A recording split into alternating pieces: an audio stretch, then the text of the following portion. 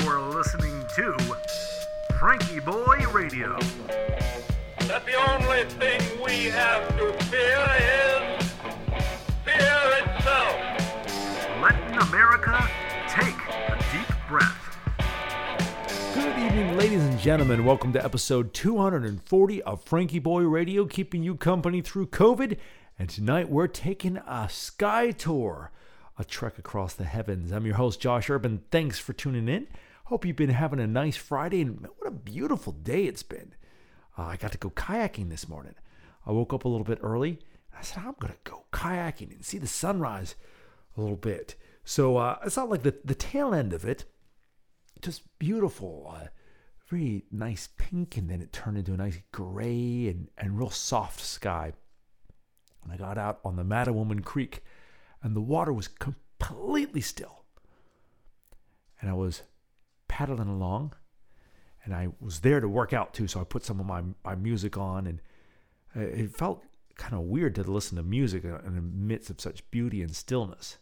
But I had a workout to do too, so I was paddling, and then there was a beaver, and he was out on his morning paddle, and he saw me, and I saw him, and I wasn't stopping, and he smacked his tail on the water and dove under, sort of like, get off of my lawn. So I did. I kept going, paddled down to this island, and then just drifted in and watched the birds. There was all the birds I saw on this paddle: a kingfisher, some cormorants, the ducks have come back for the winter, a couple of bald eagles, woodpeckers, red-winged blackbirds, herons, egrets, geese, just gorgeous. Then I was pulling my kayak in, and I get to talking to one of the fishermen there, and he's a county police officer, and he comes out there to kind of unwind from seeing all the pain and suffering that he sees all day. And he was fishing for catfish, and he hooks a pretty good sized blue catfish, and he pulls it up. I'm vegetarian, right?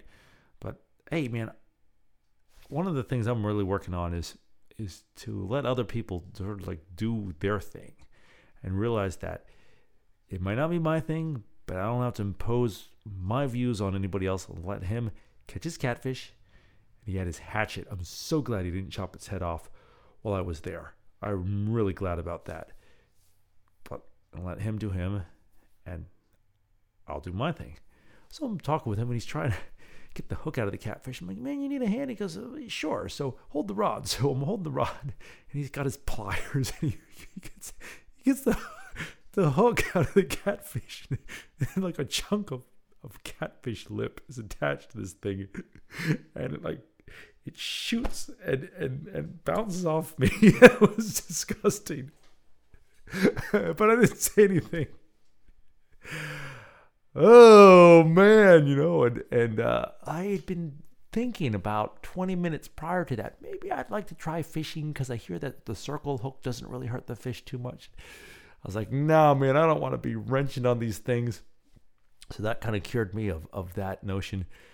But we had a great conversation about music and life, and hopefully I'll get to talk with him some more. Yeah, I'll help him with other catfish too. If he picks up that axe, though, man, I might be running away. Oh man, so it's quite a world, and it's good to be in it. And then tonight, I took a wonderful jaunt across the heavens. And man, this has been a stressful week, and my mind has been just like unfocused. And I would be staring at some of this stuff, and I would catch my mind wandering. So it was good to bring it back to the ancient starlight that was hitting my retina. And I wanted to bring it to you too. One of the things that I'm trying to work with is to make an astronomy program for people who are blind. Several of my friends either are really vision impaired or almost completely blind. And I'd like to bring it in a way that works for everybody. And of course, doing it on a podcast, well, nobody can see what's going on, because that's the nature of radio. And I think radio is such a cool format. So I set up the telescope. It looks like a spaceship or a snowman. It's a beautiful reflector telescope. It's got this big white sphere, a giant bowling ball. It's got a 12.5-inch mirror of the highest quality in it. And then it has these poles that come up to this round upper assembly, almost like a drum shell, a snare drum shell. And you're looking in the side of that, and you're moving this thing around, and you're pointing it, and so you let it cool down, the mirror get acclimated to the ambient temperature. And I went in, paid my bills, and came out and started the voyage. And first up, it was a mere 2.5 million light years away. Now remember, a scale of 2.5 million light years is, if you'll pardon the pun, astronomical. For us to travel to the nearest star in our galaxy, our home galaxy, which is about 4 light years away. A light year is a little under 6 trillion miles. So just a little under 24 trillion miles. That would take us about, with the fastest rocket, about 81,000 years. So that's to something that's 4 light years away. And this was close by at 2.5 million light years away. So that's 2.5 million times 6 trillion. And it is beautiful. Speaking of a trillion, when you look at the Andromeda galaxy, is what I was looking at, you're seeing this faint unresolved haze. It almost looks like a dandelion in morning dew. And it's 1 trillion stars. And the view through the eyepiece, you lean in through the eyepiece, and you see all of these, they're called field stars, so they're stars in our home galaxy that are so far away we'll never be able to get to them, at least currently. And then through this, it's almost like you're peering through all these dewy spider webs, and then there's this beautiful mist, this oblong mist, and that's 1 trillion stars of the Andromeda galaxy, and it's coming towards us at like an incredible rate of speed, yet it'll take 5 billion years to get here. And then off to the side, you notice this little blur, and then a really faint ghost of a blur, and these are 2 companion galaxies of it. Galaxies will have, it's almost like a little family there. These are groups of stars or whole galaxies that are orbiting around their parent galaxy. Then out comes the star atlas, the charts. And you try to, I said to myself, well, I want to see a new galaxy. And finding these things is such a fun thing to do. You got to know the constellations and then find a good guidepost of a star. So I found one in the constellation of Andromeda, and then I opened up my very detailed star chart and said, okay, well, here's the star that I'm looking at through the eyepiece. And then I'm going to look and line it up with the stars I see on the chart. And there's like a little house over here, and there's this little triangle. I'm going to follow this chain of 6 stars. And what's this? Oh, there it is.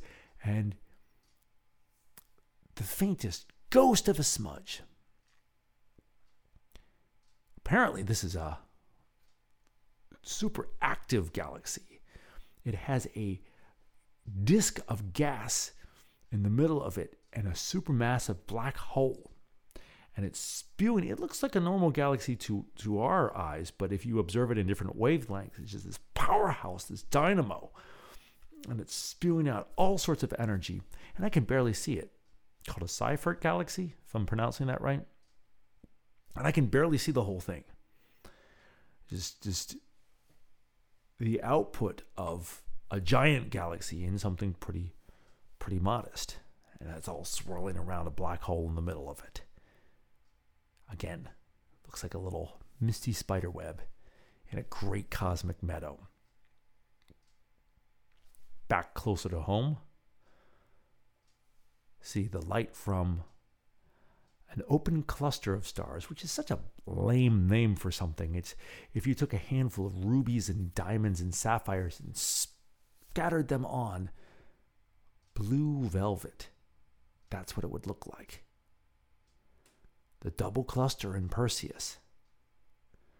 The light thousands of years away, reaching our eyes. And what to our wondering eyes should appear. Pretty soon it's going to be time for that poem. over to the Pleiades or the Seven Sisters. In ancient times, I believe it was the Greeks, but I could be mistaken, when this constellation appeared in the pre-dawn sky, they knew it was time to start sailing. Not sure where. More on that later. But they knew it was time to go. This looks like blazing blue diamonds in slight mist. And if you look at a long exposure photograph, this star cluster 444 light years away. So that light started out in the 1600s. That's what we're talking about tonight. It's moving through this cloud of gas and dust, and the starlight is reflecting off of that in beautiful blue splendor. There was Mars, only 40 million miles away, with its carbon dioxide polar ice cap, this little white speck on what looked like a peach. And the peach looked slightly moldy. Something was wrong with the peach. Well, not really. The winds, the Martian winds, had blown away the red, rusty dust, leaving the rock underneath that we can see 40 million miles away. And then what is that sound? I had to go creep through the woods like a troll to see. Somebody was driving their Corvette. And boy, they had it souped up. I'd say it was making passes at 120 miles an hour down the road. It was awesome. And the smell was glorious of fuel and adrenaline and hydrocarbons. I reached up my hand, silhouetted against the starry sky. Perseus, the hero, coming to save the day, save Andromeda chained to the rock, and Cetus, the sea monster. It's that timeless theme right there. And waved at the stars as the moon started to creep up through the trees and said thank you and good night. But before we go, let's take a couple of deep breaths as we picture that starlight falling on our heads as that waning moon rises through the autumn woods. Go ahead and close your eyes. Picture the scene if you like. Breathe in through your nose and out through your mouth. Picture those moonbeams coming to say hello. And let us begin. Inhale. 1, 2, 3, 4. Pause. 1, 2. Exhale. 1, 2, 3, 4. Inhale. 1, 2, 3, 4. Pause. 1, 2. Exhale. 1, 2, 3, 4. Inhale. 1, 2, 3, 4. Pause. 1, 2. Exhale. 1, 2, 3, 4. Inhale. 1, 2, 3, 4. Pause. 1, 2. Exhale. 1, 2, 3, 4. And the last one. Inhale. 1, 2, 3, 4. Pause. 1, 2. Exhale. 1, 2, 3, and 4. Excellent. Wiggle those toes. Open those eyes. Oh, one more thing I saw was star cluster NGC 752 in the constellation Andromeda. Oh, whoop-de-doo. Well, it reminded me of the star cluster you can see in the spring, and it's called the beehive. And it looks like all these stars are bees, and they're gathering around their hive and getting ready for spring. This looked like the autumn equivalent, but it was kind of a cozy look. It's like all the bees were coming back to their hive, get ready to hibernate and have a long winter's nap, which is what I'm going to do. So you have a wonderful evening, and we'll see you tomorrow. Good night.